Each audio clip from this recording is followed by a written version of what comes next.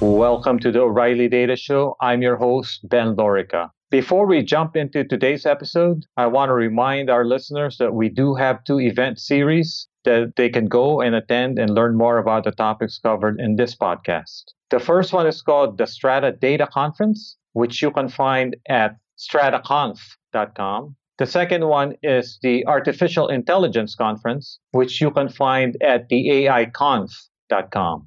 In this episode of The Data Show, I speak with Carme Artigas, co founder and CEO of Synergic Partners, now a Telefonica company. As more companies adopt big data technologies, it's useful to remember that the end goal is to extract information and insight. And to that end, it's really about identifying and prioritizing use cases. So Carme guides us through her work developing a center of excellence within Telefonica. The center of excellence is dedicated to analytics and machine learning and AI in the enterprise. I hope you enjoy this conversation. Carme Artigas, welcome to the Data Show. Thank you very much, Ben. So I'm looking at your LinkedIn profile, and you've had a lot of really interesting executive and leadership positions. So when did you start focusing on big data and data science? Okay, I started focusing on big data and data science around year 2005, 2006. In fact, my inspiration came after Bill Clinton talk in Barcelona in year 2001, just precisely after the September 11 attacks. And that inspiration came when he said we had all the information, but we were unable to see it. We weren't able to predict it. And he added, but this will not happen again because there's a new model, a new pattern, a new area that needs to be developed to gather the aggregated view of data. And that was like a message that stayed for a long, long time because I didn't end up with that message again until year 2005 when I was responsible for the e-government administration in the region in Spain, in Catalonia region, where Barcelona is the center. And I had the responsibility to develop intelligent ways to have access for citizens, for e-government, to facilitate things for people. And then I realized that I had a lot of information spread in different systems, and I could not process that huge amount of information, and I could not get analytics out of it in the traditional way. And then I recalled that message. I recall that sentence. And I decided to spend 1 year in Silicon Valley getting to know what happened with those innovators. Bill Clinton was like predicting it, they will appear. And after being like, almost 9 months getting in contact with the Valley, I discovered that there was like a new breed of, technologies that were really creating a momentum that they were going to be transformational. And then I saw the opportunity to help businesses transform with taking into account that data was going to become the center of the systems and the center of the business. So that inspiration came at the time. So this basically this led into what became your consulting company, Synergic Partners. Exactly. So at that point of time, then I realized that data was going to become the center. It was the very, very early times of Hadoop. Hadoop as a project was started in year 2006. I was there in year 2005. I really thought this is going to be so disruptive. I'm not quite sure that the big names are not going to buy all these startup companies to just make them disappear, because this is going to jeopardize a lot of the existing business.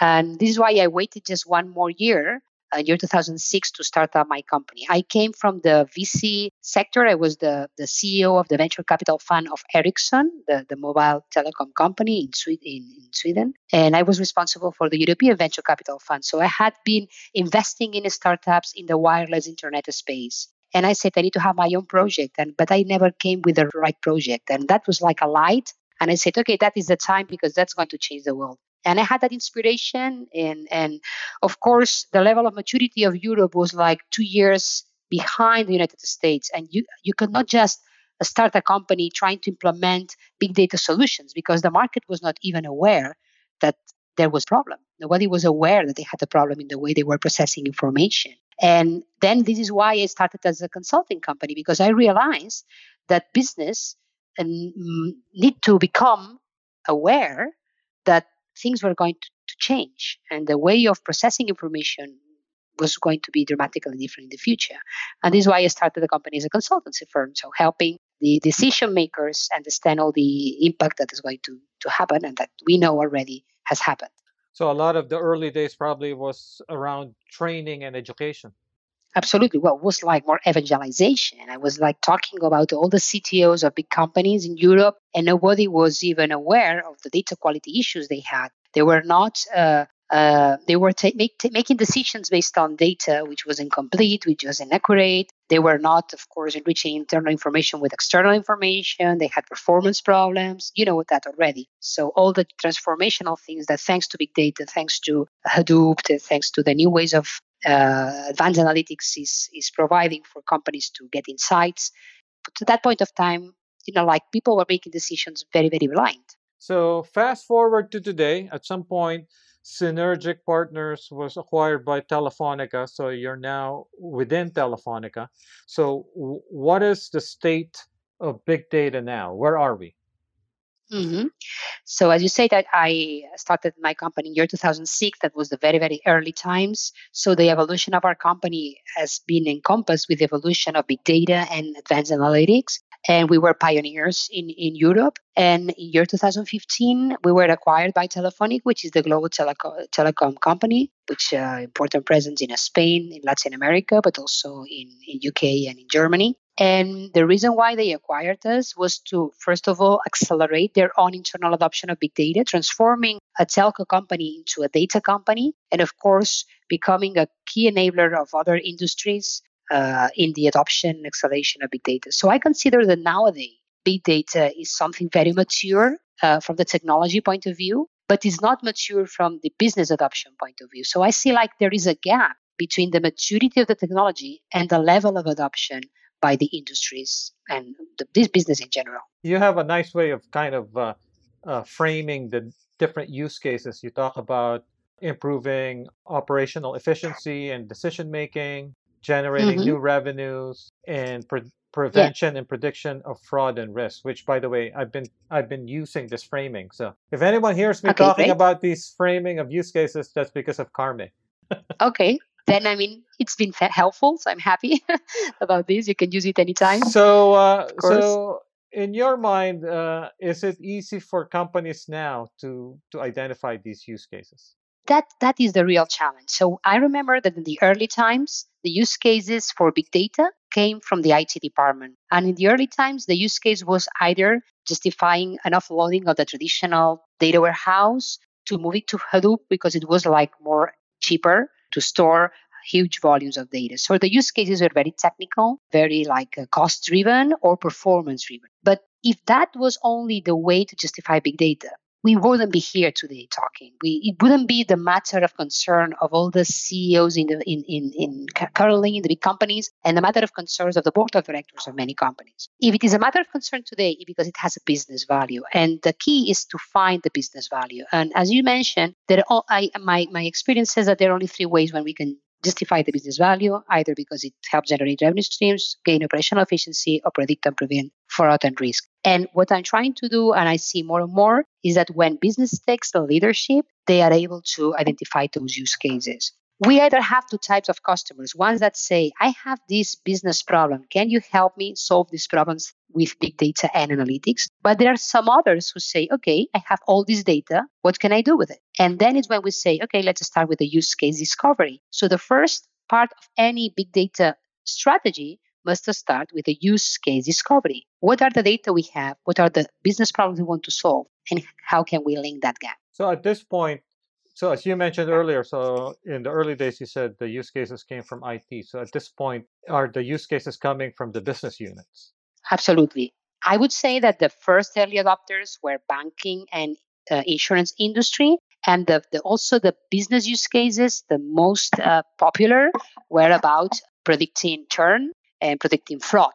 No, because it was like really hard money. Which is Then actually marketing department. something probably that telco people care a lot about, Yes, right? So yeah. telco cares a lot about churn rates, also banking. Bank also care about fraud prevention and also unpayables risk. And so, yes, all the preventing risk and fraud was the main objective because that was very like hard money. But immediately after, marketing departments took the leadership, especially in the retail industry, but also in banking and insurance. And everybody started to use big data to know more about the customer, to generate new customer insights, and therefore define strategies for personalizing products and services. And now, with the emergency of the adoption of big data by industry, by manufacturing industry, and the convergence between big data and IoT, the real, let's say, important big cases we see currently are related with operational efficiency in the industrial sector. So it's like that following my circle, we're going to one point to the other, counterclockwise. So starting with fraud and risk, following with customer insights, and following with operational efficiency. But currently, all companies in all the industries have all the use cases. As you mentioned, in the early days, IT took the lead, probably one because it was still technical and not the technology wasn't that mature. But nowadays, technology is much easier to use. Even the interfaces are somewhat democratized and accessible Absolutely. to analysts. So, what is the common entry point these days? Do you still need IT, or do you just start at the business unit level and go from there? Yeah, I mean, I would say that there are like two different speeds or two different levels of adoption, depending on the maturity of the organization. But what is clear is that thanks to big data and thanks to the cloud, any business department can run a POC on big data without waiting for the IT. The key issue here is if we have the data available. Where is the data? And this is why any big data strategy must start with creating the corporate data lake and really unlocking the data from the proprietary applications, enriching the data with external sources. But once you have the data, then the business departments can have a high level of independency of the core IT. But if this is not centralized, the issue here is that we cannot scale up those departmental use cases to the benefit of the whole corporation. And that is the challenge I see today. I see that there's maturity in terms that many companies already have proven the business value of big data by implementing use cases, departmental use cases. But the problem now is how can we industrialize and scale up those use cases along the organization? So marketing might be more sophisticated than finance, for example, because they got started earlier on big data. Yeah, they have different use case that requires different tools and it requires different big data components of the architecture because probably they need to monitor something in real time, while financial doesn't need a real time scoring, or maybe yes, if you are a let's say an aggregator need to make a quotation in real time. So there are a lot of use cases, and the key is that you have first your roadmap of use cases prioritized by business needs. And based on that, you really define your roadmap of the architecture, the big data architecture, and the roadmap of your big data provisioning strategy. What is the data you need to fit in the data lake first? What is the latency? What is the frequency? What is the external data we need for this particular use case? But if not, what happens is that you may find a beautiful use case that has like a 700% ROI, and then business goes to the IT department and say, oh, wait, you cannot implement this use case today. You need to wait 6 months because this component, I didn't have it planned until June 2018, or I do not have the data you need for this use case. So for me, the key is how can we coordinate all these needs? And for me, this must be led by business. So at this point, as I mentioned, the technology is easier to use. There's varying levels of adoption. As you mentioned, probably many people have at least some use cases that they can identify. So, what are some of the key remaining challenges? The level of adoption of technology, because technology is mature, it's easier than the level of adoption by business. And the challenge here is that we don't have silos of big data. So big data was designed to remove all the silos of information. As I mentioned it happened in the early times. So what is the challenge that the companies still need to face in order to be able to scale up big data across a corporation and really make a real impact on business outcomes? And for me, there are many challenges, but I would like probably summarize them into three big ones. For me, the first one is that there's a lack of a skill across organization. So, we know that the global shortage of analytical talent. So it's not only challenging for a company to acquire the right talent, but also that this talent is not equally spread along the entire organization. It's usually concentrated in some departments. It can be in risk department or in marketing department, but it's very difficult then to leverage those skills for the good of the entire So organization. what skills are we talking about? Analytical skills, profiles like big data architects, data engineers, but also subject matter experts able to understand the business needs and translate them into the data scientist language, let's say. So for me, the important is that how can we have good balance of skills across the organization, not only concentrate 10 data scientists in the risk department. Imagine a company that has a global presence, which is a multinational. It's very difficult. The case of Telefonica, you cannot have the best breed of data scientists in Argentina, in Peru, in Chile, in UK, in Germany, in Spain, in the US. So that is a challenge. How can we really leverage the talent and the skills that are in the organization across the corporation? The second challenge I see is lack of standards and lack of governance. So the point is that you might find that every single data science team uses their own libraries or their own version of codes or their own software or their own tools. So they are thinking about the benefit of that particular use case and what are the best tools and the best models for that particular use case. But then this cannot scale up. That makes it very, very difficult. This variety of versions of libraries and tools make it very difficult to industrialize and implement global solutions. It's funny that you say that because, in the early days of data science, of course, that epitomized the data scientists was that they would use different tools and they basically kind of were very nimble and could draw upon many different skill sets. But as you point out, that doesn't really scale. That doesn't the real scale. Exactly. Probably it's not, for example, version of code or so. I mean, if every single data science team has their own GitHub and the code is not reutilized from one country to the other. An example, we were talking about churn models. I mean, the churn model in telco, for example, in Brazil is not the same churn model that's in Peru because it depends on the behavior of the customer and this changes from one country to the other.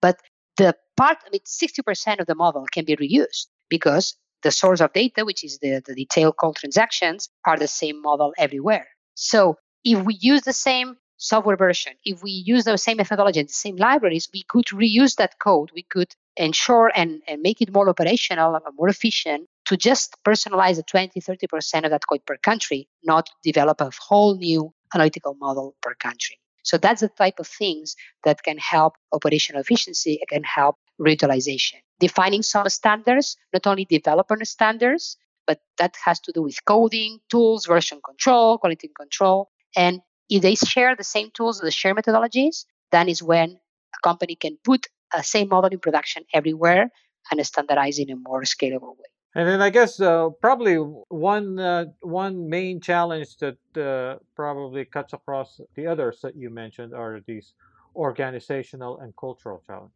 Yes, this comes across not only because of the lack of skills, but also, as I mentioned, the skills you need to change or the new skills you need to develop are not only on the technical side, mostly are on the business side too. Because, decisions makers need to make decisions in different ways. They need to make decisions based on data, based on facts. The other most important cultural change is that so far data was belonging to application or was belonging to particular departments. So financial were not allowing marketing department having access to their data sets. And everybody's working with the same data sets, with the same data tools, and then it's not unsurprising that they come always with the same results. So we need to start, blending data between one department to the other and creating this corporate data lake. And that is really a challenging cultural change because we are like moving from a culture where data is mine, like Gollum from the Lord of Kings, so my data, my treasure. And now we say that we need to populate data in such a way that we democratize access to data to the whole organization. And that's a very important cultural change, how to make access of all the organizations to data so everybody can contribute to discover new insights, but at the same time, keeping the policies about data governance and data privacy controls in place. And this is why governance is also a key piece here. And the other most important cultural change is that so far, those who are taking the decisions were the highest paid people in the organization. And that has to change because the people who is on the top of the hierarchical organization is not always the best informed person in the organization or the one able to discover the best insights. So when you democratize the access to data, in fact, what you are democratizing is also the access to decision making. And some companies are not ready to do so. I have a joke that I tell people, which is if you look at a data pipeline from start to end, by the time you get to the dashboard, the executive dashboard, the data is so clean that maybe you don't need a human. You just need an AI to make the decision. So in other words, the Absolutely, easiest absolutely. the easiest position to automate is the highest position. You are right. You are right. Yes, because there are things that will be already, as you may, automated. And something so rational and so structured, we don't need a human intervention. We will need human intervention to discuss pros and cons, trade-offs, and see all the potential scenarios which are more probabilistic than deterministic. Yeah. Or early on in the data cleaning process, there's so much domain expertise probably that you need, right? But I once agree. once the data is all clean, then you're good to go. What about GDPR as an issue? So obviously, you're in Europe, I'm in the US, but even US companies are starting to talk about GDPR. Yeah, I think it is an issue, but it's not a bigger issue than the one we were mentioning. It has to do with governance. At the end of the day, there are two things around here. First is the concept of data privacy, which I see it has changed all the time. There are some cultures and then some generations more sensible around their data privacy than others. So I see my kids having all their lives in Facebook, and I don't have even Facebook.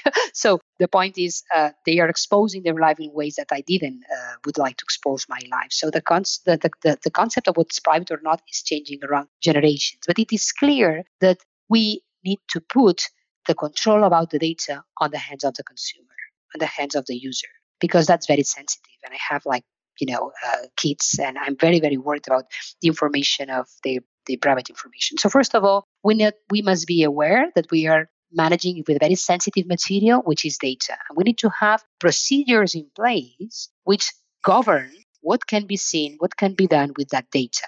That is a field of concern that, as you mentioned, Europe as a society has been traditionally more concerned about. And there is a very important regulation starting in June 2018 called the GDPR that, in one hand, is let's say, putting the same standard in all the different countries of Europe, because every country had their own privacy regulation, and it was really a mess. So we are gaining transparency here. But the reason why people will have to follow a GDPR, for me, is not just to meet the law. For me, it will be more important business reputation for security and privacy. So there are things that probably you can do, but your customer, your consumer will not allow you to do for a reputational issue. So what we are happening here is that, pushed by the regulation, but also by the reputation, it will be more and more important that companies are transparent with the usage they are doing about customers' data. And in particular in Telefonica, we have put that as a key priority. And there's a project called Aura, which at the end of the day is creating like a dashboard for all our customers in which they can interact in all our systems. We say, okay, this is all the data I gather for you. This is your personal data bank. Let me know if there is some of this data you don't want me to keep. And second, this is all the things I'm doing with your data. I'm analyzing this information, your consumer patterns, to be able to make you a better offer. Are you allowing me to do so or not? And you can change those patterns dynamically. So on a day is giving back the value of the data to the customer, because he's the owner of that data. And that's something that I'm convinced that later, pushed more by reputation and customer acceptance than by law, all the companies will end up doing. I don't know if you share that view. I'm of the belief. Well, first of all, it's clear that personalized information leads to better decisions in terms of Mhm. algorithms. So if you can create an environment where people are comfortable sharing data with you, you'll probably create an overall better service. So the sooner Absolutely. you address the concerns of your users, the better off your data products will be. Yes, and this is why it is a question of trust. So the discussion is about trust. So I need to convince you that if you allow me to have more access to your data, I can give that with value. I can give you the data back with value. Because I have more data, I can make more better recommendations and better services for you. But this has happened from many times ago. I mean, when I go to a traditional retail shop, I have my Fidelity, a loyalty card. no, my loyalty card. Right, And right, they right. have my name and my address and my telephone. I mean, already since 20 years ago. And why do I allow them to have my address, my telephone, my email, and my name and my identity card number? Because they give me a discount. And I think that the trade-off is fair. So if we scale this up with today's environment, it's going to be the same way. I will release more data to you as long as I perceive that you are making a good use of that data and you are returning that value into a value for me. And this is a question of trust. Right. So one of the things that you've been evangelizing about, and you've been giving a series of talks at our Strata Data Conference all over the world, is this notion of a center of excellence dedicated to analytics and big data. So at a high level, what is a center of excellence? Okay, we were talking about the remaining challenges that the companies are facing to really scale up and put the big data at scale so we can industrialize those use cases and really transform the companies. And what we see is that there's a need of acceleration. So companies who are not getting big data today are being late. They cannot afford the learning curve and they cannot afford to disseminate efforts all over the organization in particular departmental use cases. So we need to find a way when all these efforts are concentrated in such a way that we can really make an impact, a really quantitative impact, and an impact helping the company to transform even the business model. And this is why we come to the conclusion that the best approach could be the approach of a center of excellence. But, this center of excellence concept is something we are quite familiar about. We have been, hitting the word center of excellence for everything, for BI center of excellence. So here it probably is like a different flavor of a center of excellence when I talk about this analytical center of excellence. So for me, it's a way to accelerate business impact, and it's a way to remove all the roadblocks to really make big data industrialized across the organization. And for me, the concept is a set of team, a team of people who are not only technical people, but are also business people. So the center of excellence for me is a way to connect the analytics with business and really make a transformation. So do the people report to a business unit, or do they report into this center of excellence?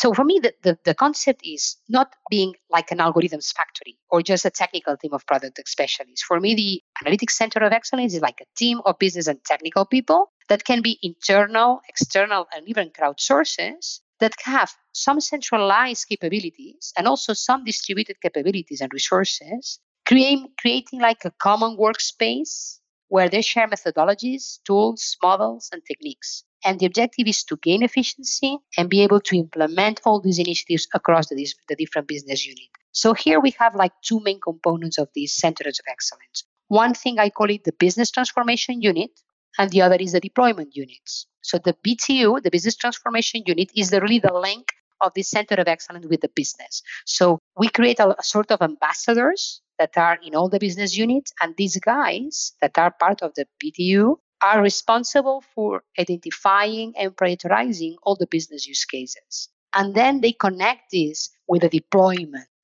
units. And this is what we call the deployment unit of the COE, and we call it sales. So we need to grow this organically. So first of all, the center of excellence must be connected with business. That's why we create this business strategy unit that links business with the center of excellence. But the second challenge is that this needs to grow organically because the company expands and it scales up news data projects across the corporation. And then we need more people and more teams need to join.